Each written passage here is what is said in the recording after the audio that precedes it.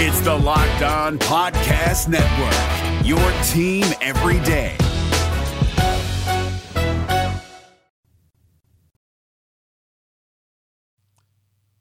Do the Reds really have a plan? Can things get much worse for our favorite team? And is David Bell on the hot seat?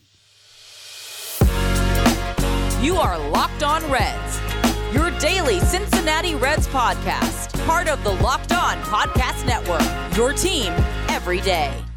You are Locked On Reds. Thanks for making Locked On Reds your first listen of the day. We are part of the Locked On Podcast Network, and we are free and available on all platforms. I'm Stephen Offenbaker alongside Jeff Carr, and we have a passion for baseball. We have a passion for the Cincinnati Reds, and we have taken that passion and we have turned it into information for you. Coming up on today's podcast, we've got part 2 of our conversation with Mo Egger from ESPN 1530. We wrap up our discussion deciding if the Reds have a plan for players once they reach the major leagues. Mo's also going to tell us whether or not it can get any worse for the Reds in 2022. And then finally, we're going to talk about David Bell's future and what it could mean for Barry Larkin. Stick around. We've got all that coming up right now. And when that's the case, when there's no sort of just clear outline for here's where we're going, here's the direction we're going in, I think the residual fallout is players just have roles that are hard to define. It's even like with Tyler Stevenson, okay, who I think is going to be an all-star one day. So, all right, he's the catcher. He's going to be the catcher moving forward. We still have Tucker Barnhart. Cool. And then at the end of last year, it's like, well, he can play some first base and God, you know what? Maybe we stick him in left field occasionally, and well, we are going to have a DH, and it's like, okay, all that makes sense. His bat is in the lineup. You want to, so all right. So then we're going to keep Tucker Barnhart. Nah, we're going to give him away for some failed prospect. And then, okay. Well, so then he's the catcher. Well, for now he is. All right. Aristides Aquino hits 1,000 home runs in August of 2019. And the team was so excited about that they went out there and spent a lot of money on 2 corner outfielders. Right. So, all right, pretty obvious message. You guys don't believe in the Punisher. I don't blame you. There's a reason you non-tendered him. Don't fall in love with one magical month. And by the way, in September, he was awful. And then 2 years later, it's like, well, actually, we think Aristides Aquino is a starting corner outfielder. He's an absolute strikeout machine. It's painful to watch. Like 64% strikeout rate. Contradict yourself, right? I mean, so right. They do these things that contradict, Nick Senzel, this guy, number 2 overall pick. This guy is a cornerstone. We're going to delay bringing him up. Cool. Can he play second base? Now we're going to go get Mike Moustakas to do that. All right. Can he play third? Well, no, he can't play third. Well, so you're going to try him in center field? Yeah, until they decided to not do that anymore. They go and get Shogo, and they have all these outfielders, and it's like, well, can he play a little shortstop? No, we'd rather have Kyle Farmer. And so, in one breath, they tell you this guy's a huge part of what they do, but then you see the way they screw with him, and it's like, well, if he's a big part of what you do, can you pick a damn position for him and let him stay there? And, obviously before he got sick, he was playing pretty well defensively, at least in center field.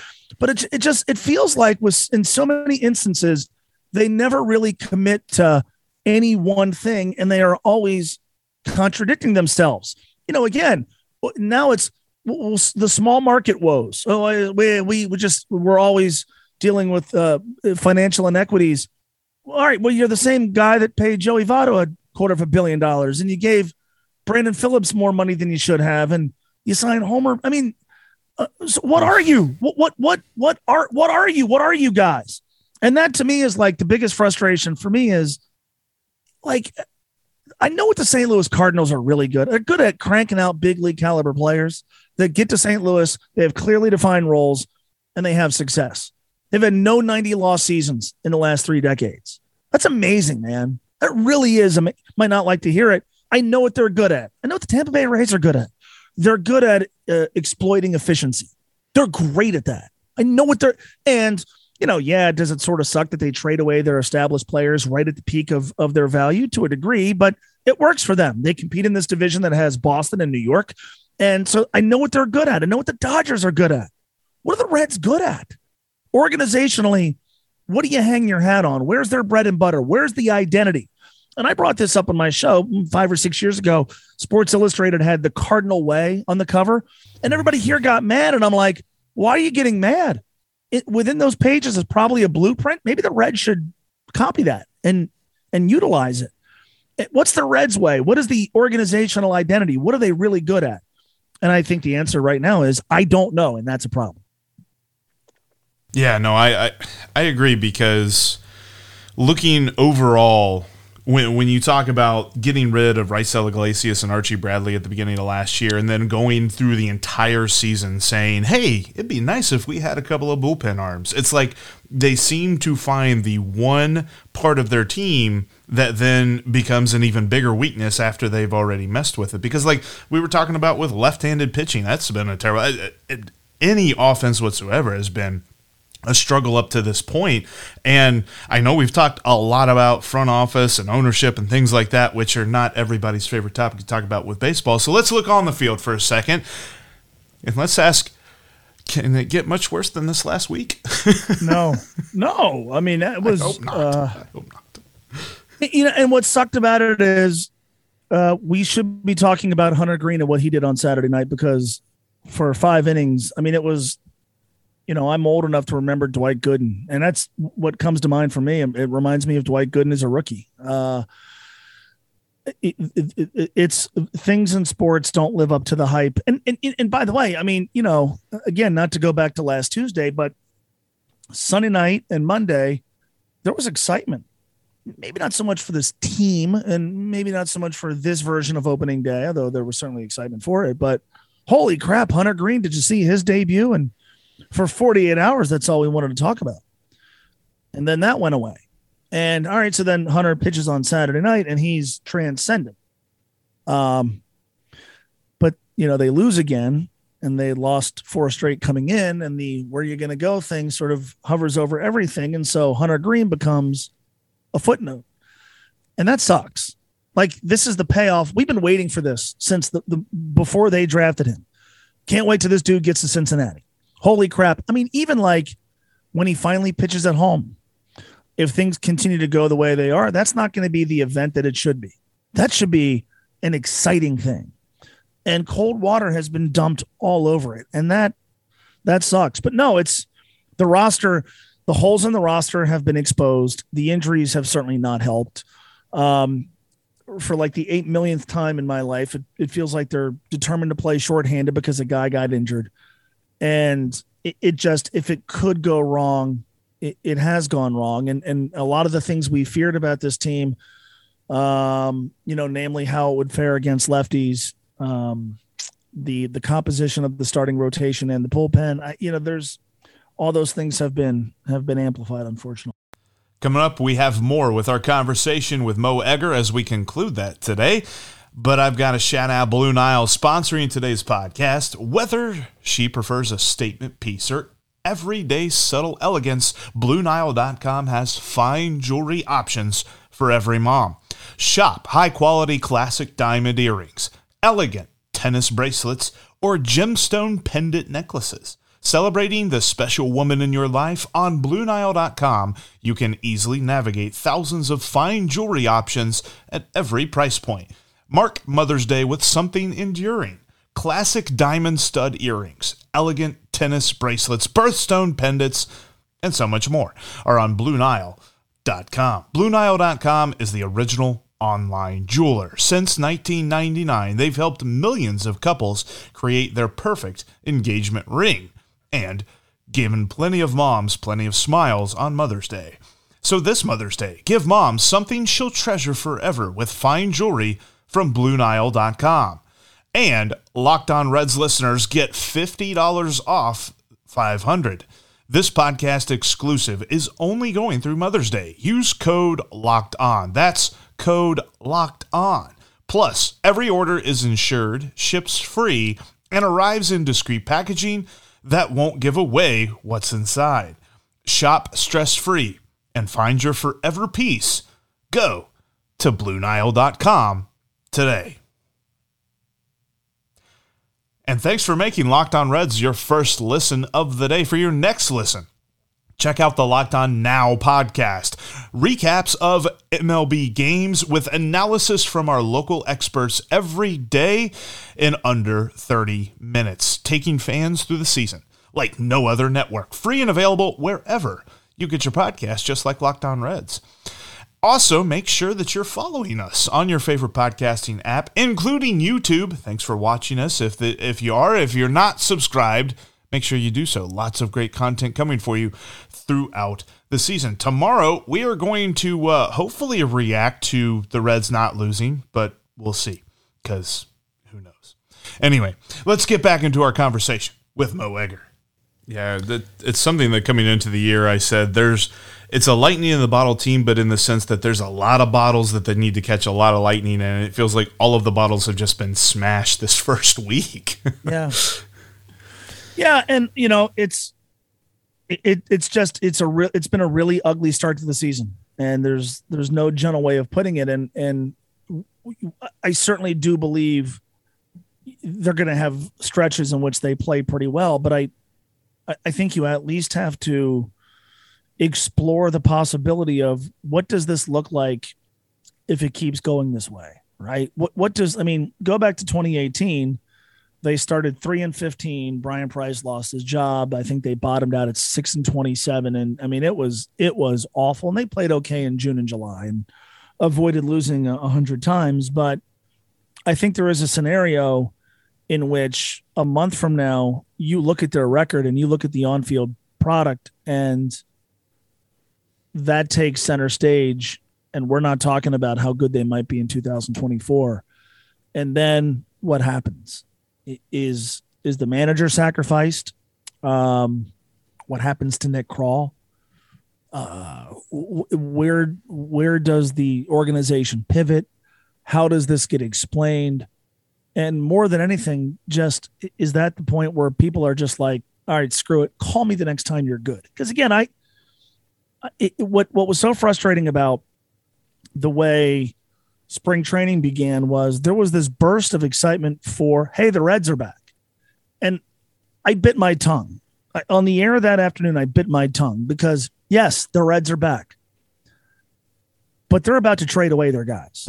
And, what was interesting to me was the shock that people had about Sonny Gray and Jesse Winker and Eugenio Suarez. And I'm going like, well, when they said they were going to align their payroll to the resources, what did you think that meant? So, there's this instant just burst of excitement, and then they dump cold water all over it by doing what, frankly, most should have seen coming. And then there's excitement for opening day, and there's cold water dumped all over all that because of Phil's comments. And every time excitement gets extinguished, you just wonder how many people go, screw it, I'm done, and I'm done for a very long time. Mo, the talk of fire David Bell has already started. We're already starting to see that. And for me, I don't necessarily see it going that way. And, obviously you have, great relationships with people within this team. You might be able to speak to this a little bit better. I don't ever see them firing David Bell. I could see Nick Krall being the sacrificial lamb.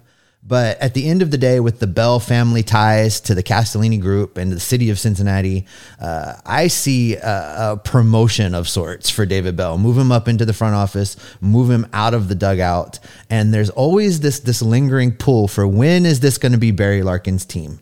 When are they going to bring Barry Larkin in and make him the manager? And 2023, 2024 sounds like a great time to do that, to give Barry Larkin the greatest opportunity to manage a team in Cincinnati that's not going to tarnish his legacy. Does that seem like a plausible scenario to you? I haven't given that a ton of thought. Frankly, I think the role of manager is largely inconsequential when your roster stinks. This roster is not very good. If they moved on from David Bell today, I don't know that the fortunes of the team would appreciably increase. And if they held on to David Bell for the rest of the season, I don't know that that's going to have a major impact in where this team goes. I guess to a degree, I could see them doing something for the sake of doing something, but they exhibited extraordinary patience with Brian Price. They moved on from Brian Price basically because they really cratered at the start of the season. David Bell has had teams perform better than Brian Price ever did. So if I'm using history as a guide, I mean, they don't, I don't think that's going to happen. I don't think they're going to move on from David Bell. I think in large part, they're not going to move on from David Bell because if they did, they'd have to speak publicly. And I don't think they view that as something in their best interest right now.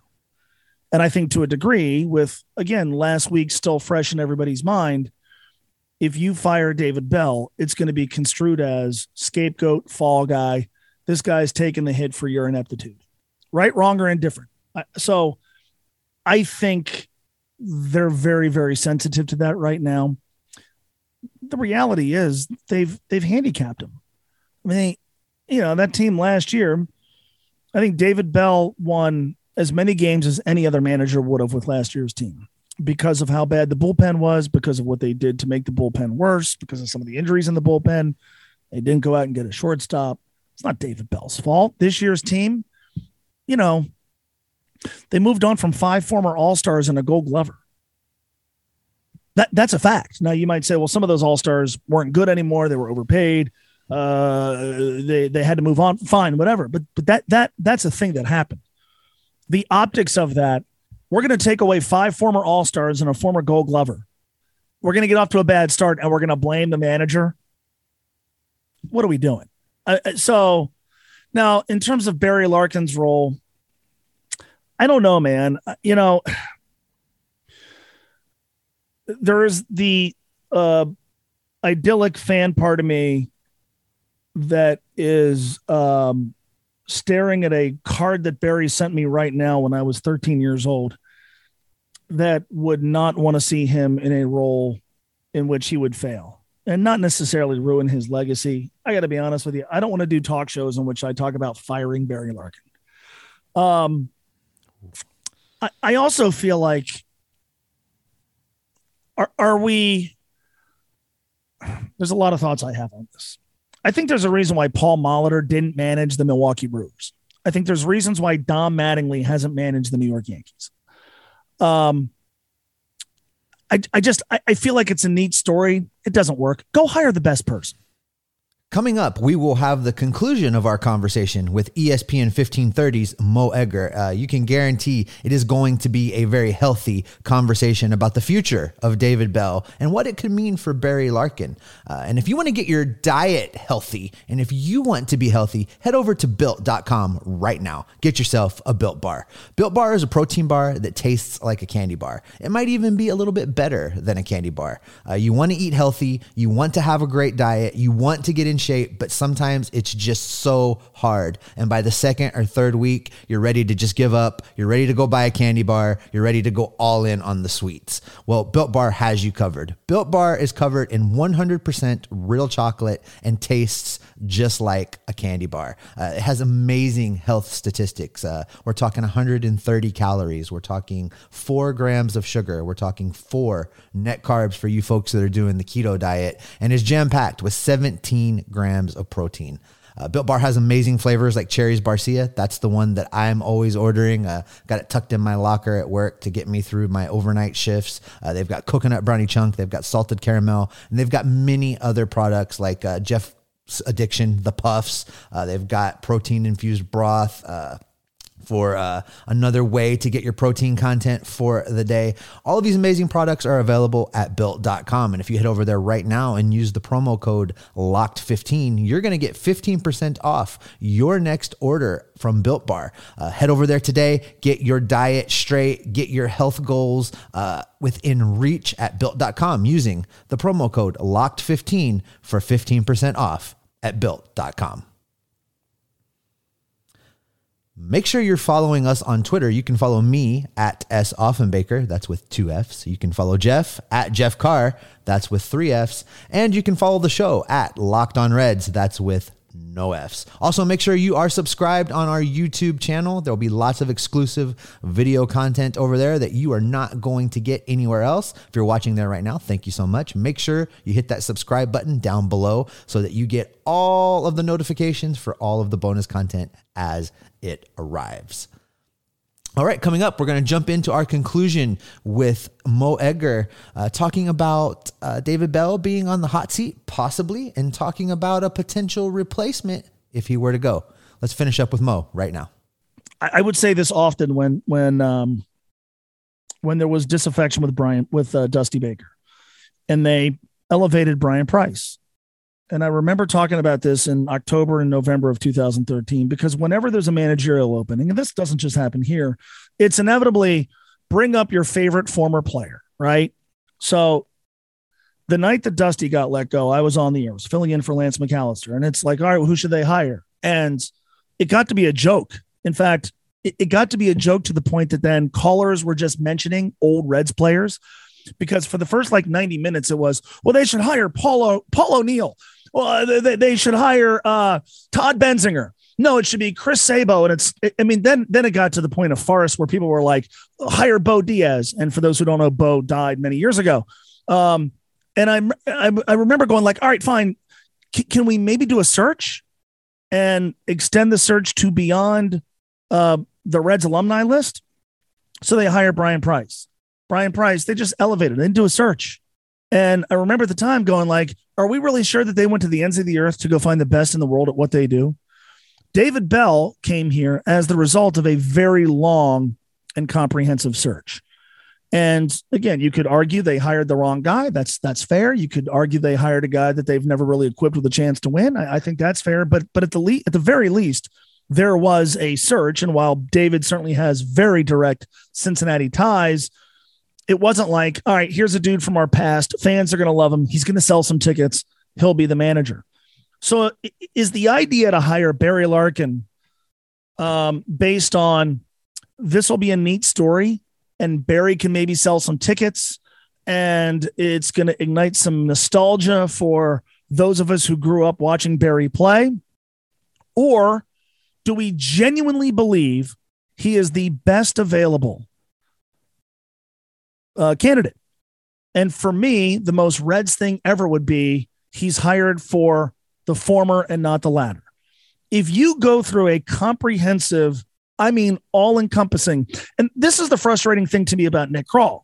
And I don't think Nick is a bad baseball executive at all.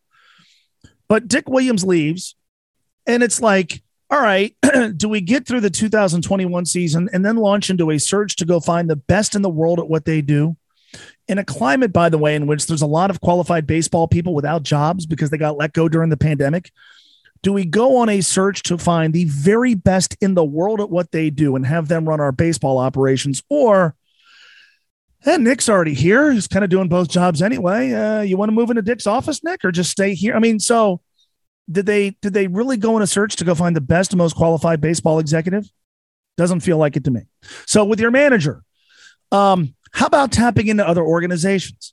How about looking at, I don't know, different ways to identify who the next manager should be? Does it have to be a former player? Does it have to not be a former player? Can it be somebody who has never worked or played for the Cincinnati Reds? Can it be somebody who has no managerial success or experience? Should it be somebody who has at least some managerial experience? Do it, whatever your next managerial search looks like, make it a search, because the idea that we're just going to elevate Barry Larkin strikes me as extraordinarily short-sighted. This franchise needs less short-sightedness, and it needs things that are more thorough and comprehensive and all-encompassing. Everything here, it has felt like for a very long time is sort of just close to home, right? Walt Jocketty leaves. Dick's here. He's now the guy. Oh, Dick leaves. Nick's the guy here. Firing Dusty. Brian Price is here. He's the guy. How about they don't like to go outside that bubble? Get outside your bubble. And that doesn't mean Barry Larkin shouldn't be somebody you talk to. If he's interested in the job, yes, talk to him. But is the idea hire him because If Barry Larkin was a Hall of Fame shortstop playing his entire career for the Texas Rangers, would anybody want him to be the manager here? If the answer is no, then why do we want him to be the manager now or 2 years from now? So I want them to, and it's not just in any realm, go and find the best in the world at what they do and bring them here. Bring them here. If that ends up being Barry Larkin in any capacity, let's do it. But the whole idea of making Barry the guy, I think it's interesting that he's on television right now and not in an on-field or in dugout capacity. That's interesting to me. And what I wonder, does that mean we need Barry around? We want Barry around. We don't necessarily value him in terms of player development. And by the way, that might be the entirely wrong point of view to have. But we got to keep him around so he's on TV. I don't know. But again, if the idea is Barry Larkin should be the next Reds manager, is that based on your belief that he is the absolute best and most available, but more than anything, best candidate out there? And I get the sense that for a lot of people, the answer, if they're being truthful, is no. Big thanks to Mo Egger for joining us and for talking quite a bit about this Reds team that has given us so much to talk about and so very little of it being positive. And actually, Steve, before we close out today's episode, wanted to surprise you a little bit real quick with a little bit of Tommy Pham talk. How about Tommy Pham? He was a triple shy of the cycle, and I think he listened to the podcast yesterday. Oh, I heard the things he was saying about you as he was rounding the bases. It was not the booze from the crowd in San Diego. He had just finished listening to you and your disparaging comments about him only having one hit more than me and you. So he went out and took care of that. And, hey, I love to see it. If we got to see Tommy Pham turn a corner and catch fire and that can continue, if that's the new Tommy Pham we can expect, I'm all for it. But I'm not sure that's going to be the case, but I'll take a 3 for 3 day. Let me tell you.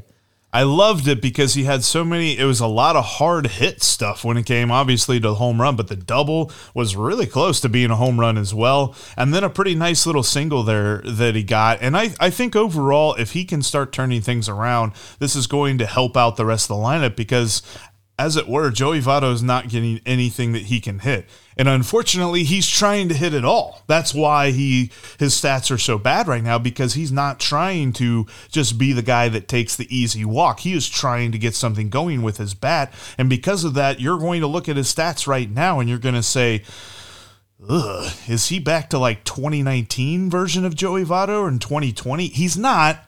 He's pressing. It's very obvious to me that this entire lineup is just so crazy tense, and it doesn't really help matters that they've got one bench player that they could turn to over the last couple of days, and he's the backup catcher. But I digress. We talked a lot about roster mismanagement on yesterday's bonus episode, so go check that out. But overall, I want to see this because I feel like if Tommy Pham is getting right, the rest of the lineup is going to fall into place. Well, anytime a player has a triple short of the cycle kind of day, things are moving in the right direction. And, and I understand the angst around being a fan of Tommy Pham with his comments when he came into Cincinnati. He's here to get his numbers. He's here to, go on his revenge tour, all of the things. But he was right in what he said immediately after those comments, which was, and if that happens, it's going to help the team win. It's going to lead to wins. So, you know what? Whatever his motivations can be selfish. I don't care. But if he has success, it helps the Reds have success. And if the Reds have success, maybe they can still right this ship. So I'm all for it. Exactly. And when your 3-hole hitter is hitting that well, it should really elevate the rest of your lineup. Although when your lineup is cobbled together like the Reds was last night, that's hard to do. Anyway. That's going to do it for us here today on the Locked On Reds podcast. Thank you all so much for watching and for listening. Make sure that you're subscribed. That way you don't miss anything we've got coming for you. Now go make your second listen Locked On MLB. As Paul Francis Sullivan, but, call him Sully, has a unique perspective on Major League Baseball, both past and present. That's Locked On MLB, just like Locked On Reds, free and available on all platforms. Tomorrow, we'll see if the Reds win. Hopefully they do. But whether or not they win, what can folks expect from us, Steve? they can expect us to be Locked On Reds every single day. See you tomorrow.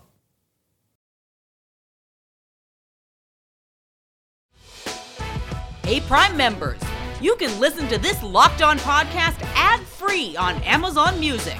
Download the Amazon Music app today.